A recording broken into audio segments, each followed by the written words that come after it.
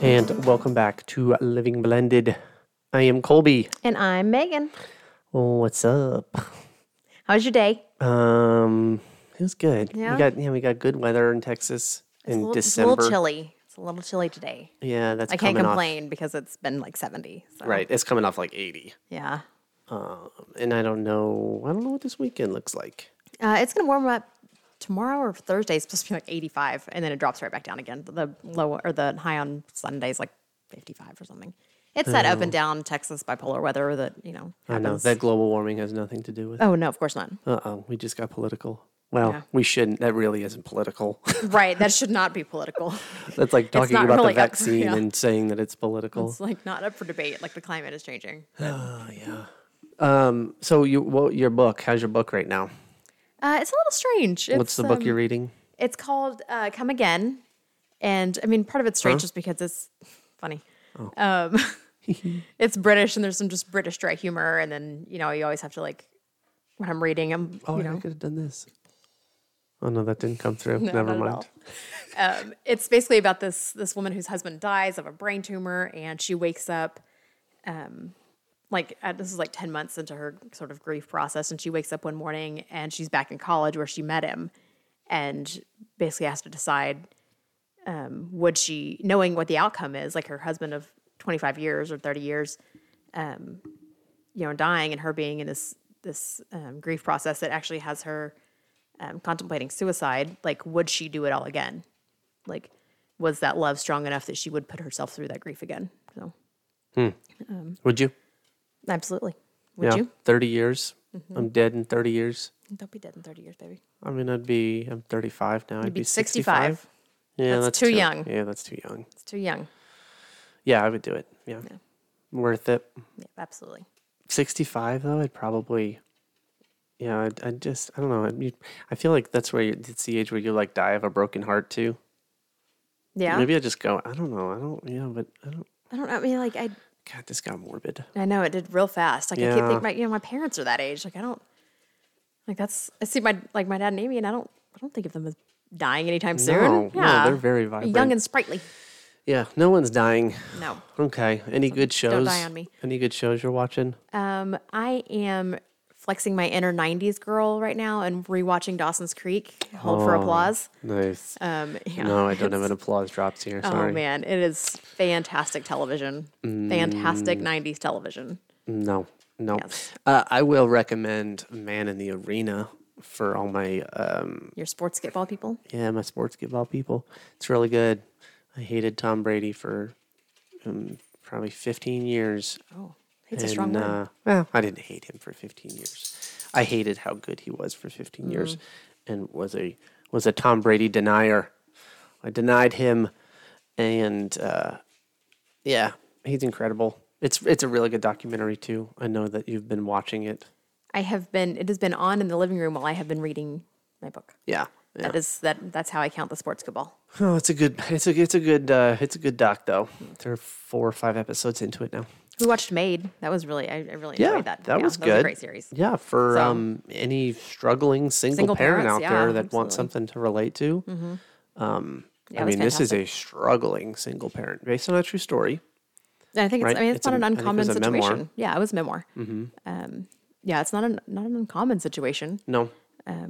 I think that some parents, single parents, are lucky because they have the the support and B, the financial means to be able to care for their children really well. But that's not everybody's, or they didn't come from an abusive relationship. But that's definitely not everybody's reality. So I think it shines light on that, and just the sort of broken system and bureaucracy that goes into play with any sort of public assistance. Yeah. So it was sad. It was at times I was very frustrated with the main character and the decisions that she was making, and at the same time trying to be empathetic to her position. Right. And but it kind of came full circle as far as I want a TV show to do, even though it was based on a true story. Right. So yeah, I would recommend that one. Yeah, highly. I don't know that we watched anything else that recently that is worth recommending. I feel like we've rewatched stuff. Yeah, the other day we were walking. We went on a walk with the dogs, and we're I think we've talked about Table Topics on here. Mm-hmm. Totally recommend it. We got to get another version of it because we're running out of cards. But it basically just prompts you questions and, for your partner, your family, your friends to kind of just start talking about. Yeah. And it was like, what are some of the great shows that you watch together or something like that? And I forgot about it. And now the title's coming back to me. It's Afterlife, I think is what it was called. Yeah, with Ricky Gervais. With Ricky Gervais. Yeah. Yeah. Really, really good. Really dark. Dark humor. Definitely want that second season to come out. Or third Was season. there? I think it's third season. I think we watched 2 seasons. Maybe it's one of those that has like 6 episodes. Yeah, because I think it's a BBC thing. Right. And that's how they do it. The Brits. They're not even, they call them series too. They don't call them seasons. Oh, that's right. Those crazy Brits. I think. But they do some good TV. Sherlock is another one I'd recommend. I'm still trying to get you to watch Sherlock. I know. So is Amy. My best friend, Amy. Yeah. Really good. All right. Today, our topic. Transitions. Transitions. This is us transitioning to talking about transitions. Oh, oh man. I wish my drop for a rim shot worked, but it doesn't. Because that was good. Nope, I got nothing here. I can give you this though. Wow. Okay, sorry. I just Okay. Thank you for that. Yeah, so transition days. So whenever you're kind of The kids go share from one- custody and they're going from one house to another. So maybe we set the stage on the decree again, kind of how our situation is. They're with us. The boys are with us on Wednesday and Thursday night, and then every other Friday, Saturday, and Sunday. So you've mentioned in the past, like we have 5-day stretches, which is that Wednesday through Sunday, and then we have 2-day stretches, which is just Wednesday, Thursday nights. So, but the Wednesday is, I think, the biggest transition. Yeah. That is our transition day. Yeah, I guess that is. Yeah. I never even thought of that. It doesn't yeah. Yeah, the only transition day we have is Wednesday. Yeah, that's true. On our side, going back the other direction, it would be on Mondays. Right. But I don't know why I was thinking it was 2 different days. Just Wednesdays. Okay. But they still have transition days from us too. I mean, I don't know that we see much behavioral stuff on our transition days, just because it's typically harder to adjust to receiving the kids than it is to adjust, especially for the parents. Right. Because I think it'd probably be important to point out which perspective we're talking from too. Mm-hmm. Like sometimes we'll be talking about maybe the kid's perspective on it, and sometimes we're talking about our perspective or the impact on us, because there's an impact to us. Absolutely. I mean, whether it be emotional or dealing with a kid that might be dealing with emotional stuff. Mm-hmm. So that's how the decree is set up. Sometimes I feel like it can get mushy and there can be gray areas. Like our decree it's specifically lined out, and I think most have to be this way, where it says you drop off the kids at the mother's house at 6 p.m. and blah, it has like these specific things. And we have a good enough relationship that we don't really pick up from school. Go by them. Yeah. It's more like, most of the time it's pick up from school. But even on the times where it's not, it's like, hey, do you want me to drop them off? Do you want to pick them up? Like it's 6 one, half a dozen the other to me. It doesn't matter. We don't live that far apart. So. Yeah, we don't live that far apart. So I do think that having it be from school is can make it easier. I've noticed that for sure. Yeah, definitely that they've had a complete other day in between. You're not going from parent to parent. You're going from parent to teacher to parent. Right. So, especially when it was, I could speak to when the transition days that were very early on, when we've talked about this in the past, that Caden was less than a year old when we split, but Carter was, over 2. He's almost, or was he 3? I think he just turned 3. He just turned 3. So he had some kind of history there. So early on, transition days were really hard for him. Yeah. And looking back on it, there were definitely things I wish I would have done differently. And still, I feel like I'm constantly looking at it under a microscope to see what I can do better. I think we talked about that the last time that we had a transition. I'm trying to think what specifically it was. but things that I was trying to. Do you remember what I was talking about? Was it? I don't know. Like, I can't. Maybe it'll come to me in a little bit, but I remember just like recently reflecting on that. But yeah, like you said, school definitely makes that easier.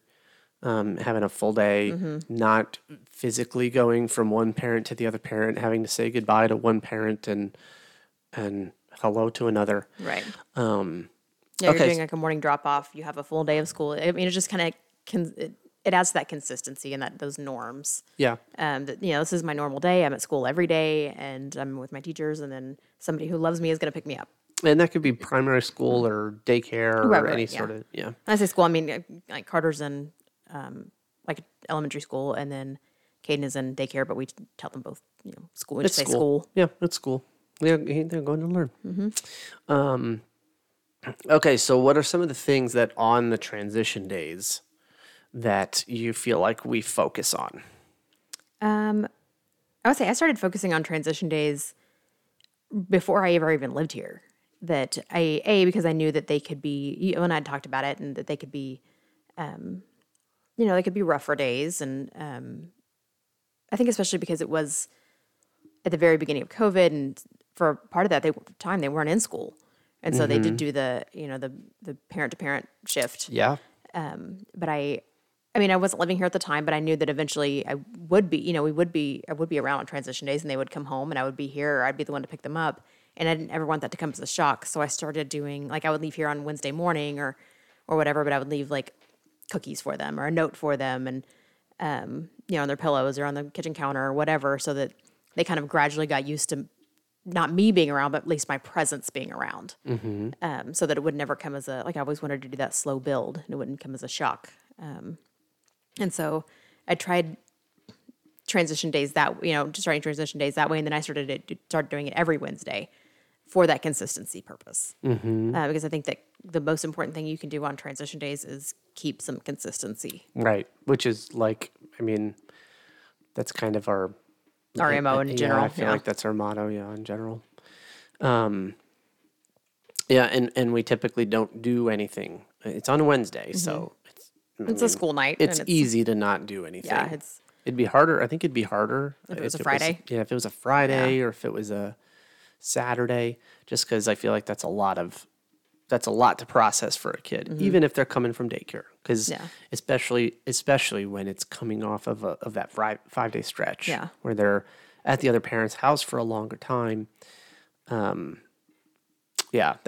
can be a challenging. But so we don't do any sort of plans, anything special or anything like that. No. We pick up from school and we come home and we eat dinner and we hang out and bath and bedtime routine and keep everything routine. And more recently, I've tried to be less, like the selfish part of me wants to, as soon as the door opens and they get dropped off, or as soon as I pick them up from school, it's like catching up on 5 days worth of stuff. Like I haven't seen them in 5 days, so I just want to know all the talking and like have all the, and it's probably just overwhelming. Yeah, it's probably overwhelming for them. So I've tried to pare down on that a little bit. I never believed in saying, oh, so what, like if they want to tell me the stuff that they did over the weekend, that's fine. I never pried for it. I was never the parent that was like, tell me, what did you do over at mommy's? Didn't care. And I didn't feel like it would be good for them. Like if they wanted to tell me, they could tell me. It's not that I wasn't there to listen, but I wasn't there to pry. Yeah. Because I feel like that just sets a bad expectation for them. But the same way that I try to, when we pick them up, we try to ask them in different ways how their day was. And not just in the same way. I remember. How was your day? But like, right, because they're going to get you're going to get the same response every single time. Yeah, I've been asking Caden, like, who did you play with today? Right. Or like Carter, like, what kind of art did you do? What kind of art did you do today? And, right. What was? What did you do on the playground today? Yeah. What was your favorite thing you learned today? Things like that are more specific than just how was your day. Right. More probing questions. Yeah. And less. Yeah. I actually got that from a teaching page that I follow on Instagram. Oh, I see. I got that from a therapist. Oh, really? Mm-hmm. I mean, I feel like teaching and therapy go hand in hand Yeah, sometimes. yeah. And I know a lot of families have issues with the bonus parent handling the transitions. Like I have no, I mean, I've communicated this to their mom several times that you are an extension of me. Like I mean, we share the decisions in this household. I know a lot of blended families handle it different. Some are like very mine and ours. Right. Or I'm sorry, mine and yours. Yeah. And that's never how I wanted to handle. I mean, I told you that like super early on when we were dating that I wasn't looking for, I was looking for somebody to be my equal partner in raising the kids. And again, I think this is one of those things that we are very fortunate in our situation that the kids are so young, because that's a lot more difficult to do with teenagers. Yeah. Or like, I mean, if the kids are older when that divorce happens, because the younger the kid are, the younger the kids are, or the kid is, the more they're going to see that bonus parent as an actual parental figure because they've been around for so long. Whereas if, that bonus parent comes into your life at 13, it's like, okay, well, first of all, you're already 13 and you have all the emotions and attitudes that a 13-year-old has. But you've also had, a lot of your formative years without this person around, and don't necessarily have to even, there's no seeing them as a parental figure because they weren't there for all that time. Mm-hmm. So. Yeah. So when dealing with transitions between a bio and a bonus, I mean, did you feel like there was anything that you needed to do to kind of make it comfortable, to make her okay with it, to make the bio parent okay with it? Like not physically okay with it, because I don't know.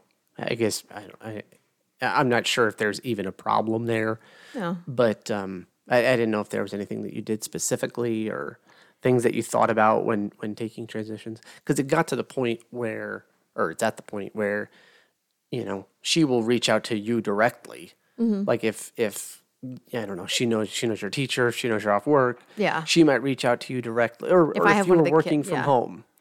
And, I think there was one instance where this was when you were at your old job and you were working from home, and she reached out to you to, I think, pick up the kids from school or something. I don't remember, yeah. Or, I mean, just things like that. Or like that I took Caden on a Megan Caden day, and we went to, he loves the surf spirits, so we went to go ride horses. And, she knew that he was with, that you were at work and he was with me. And so she's just like, hey, do you want me to pick him up or do you want to drop him off? Like that kind of stuff. Like, and that might just be relationship building. I mean, I think that which I think we've talked about before. Yeah, I think the transitions are going to be always, I mean, we're both mature adults. We're both going to be respectful towards each other and see the benefit that positive and easy transitions have for the kids. And so I think that it makes it easier, A, their ages, and B, because the kids have seen us together, like she and I together so often at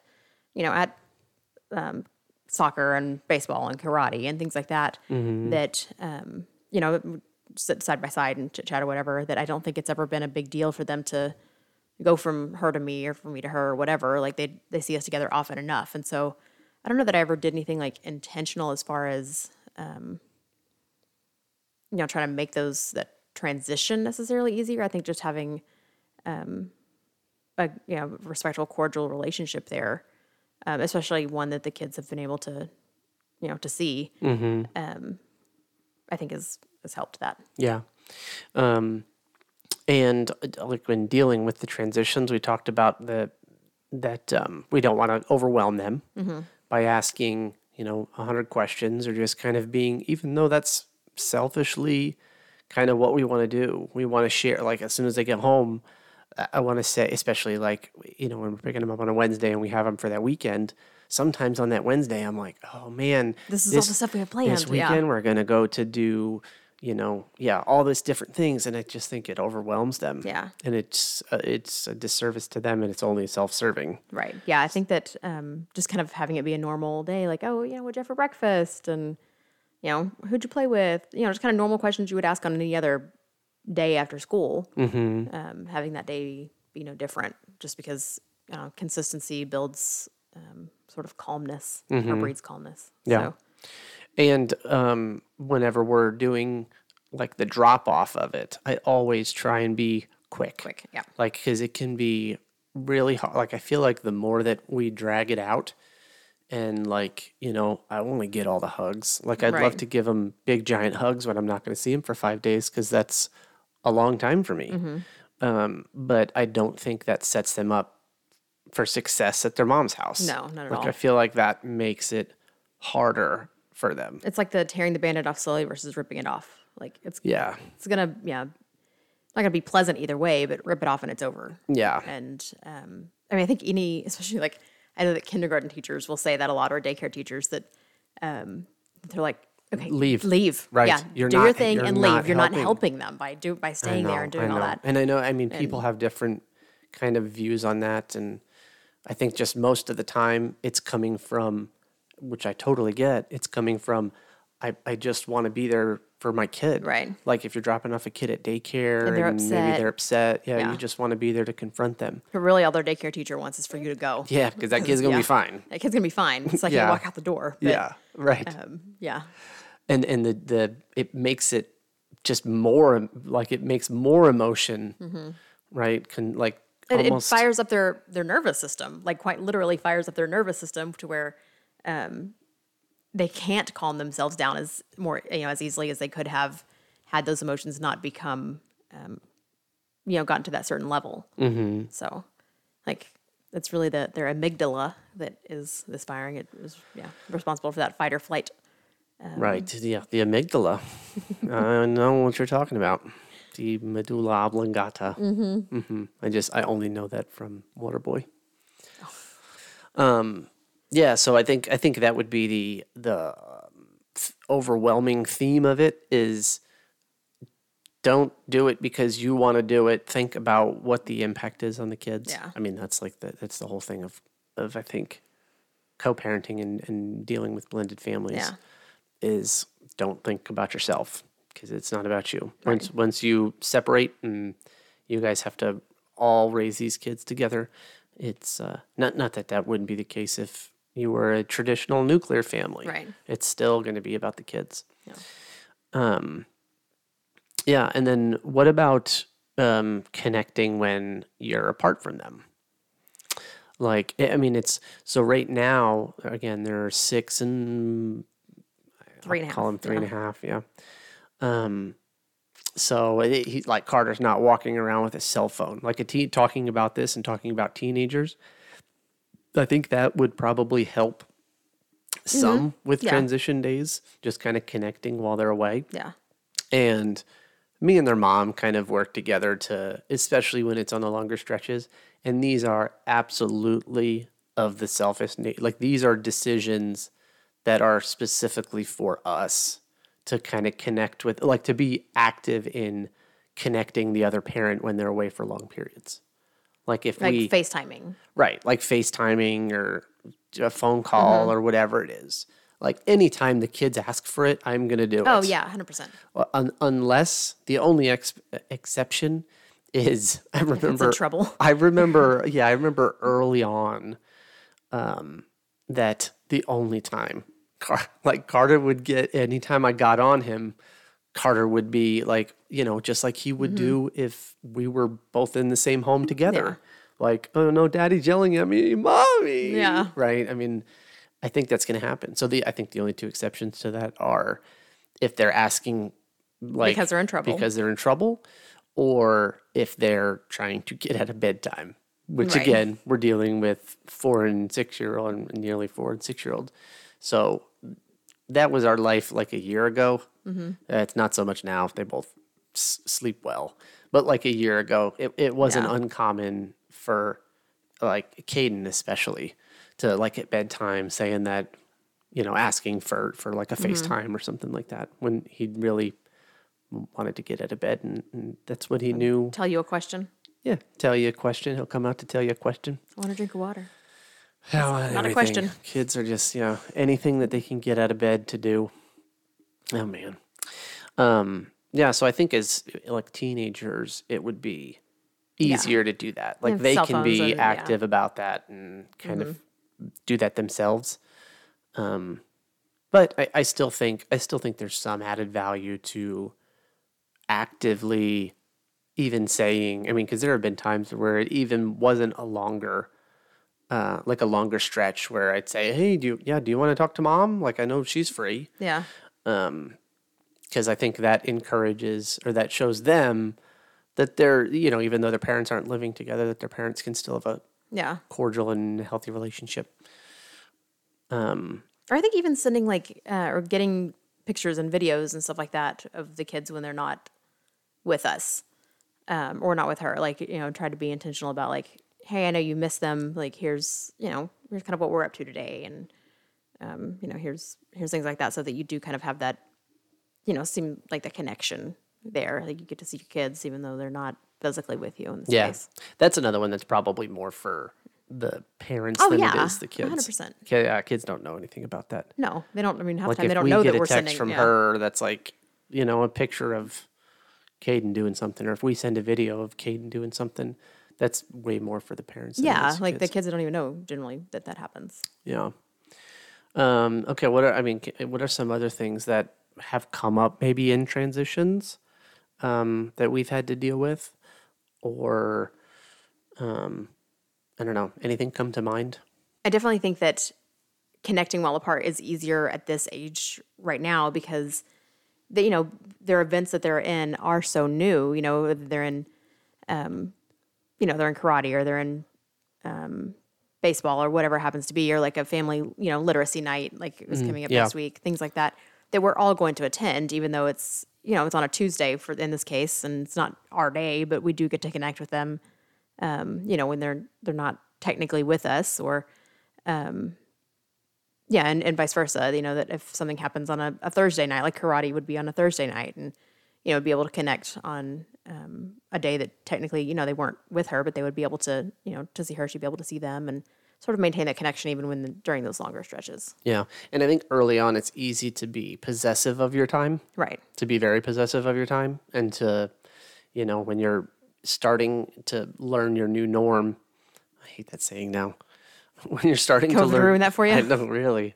When you're starting to learn your new norm, and you only see your kids half the time, you're very possessive of how you spend it. So, and it can, especially early on, it was a challenge whenever we did something together, like if the kids had softball, if the kids had t-ball or soccer Yeah. or whatever.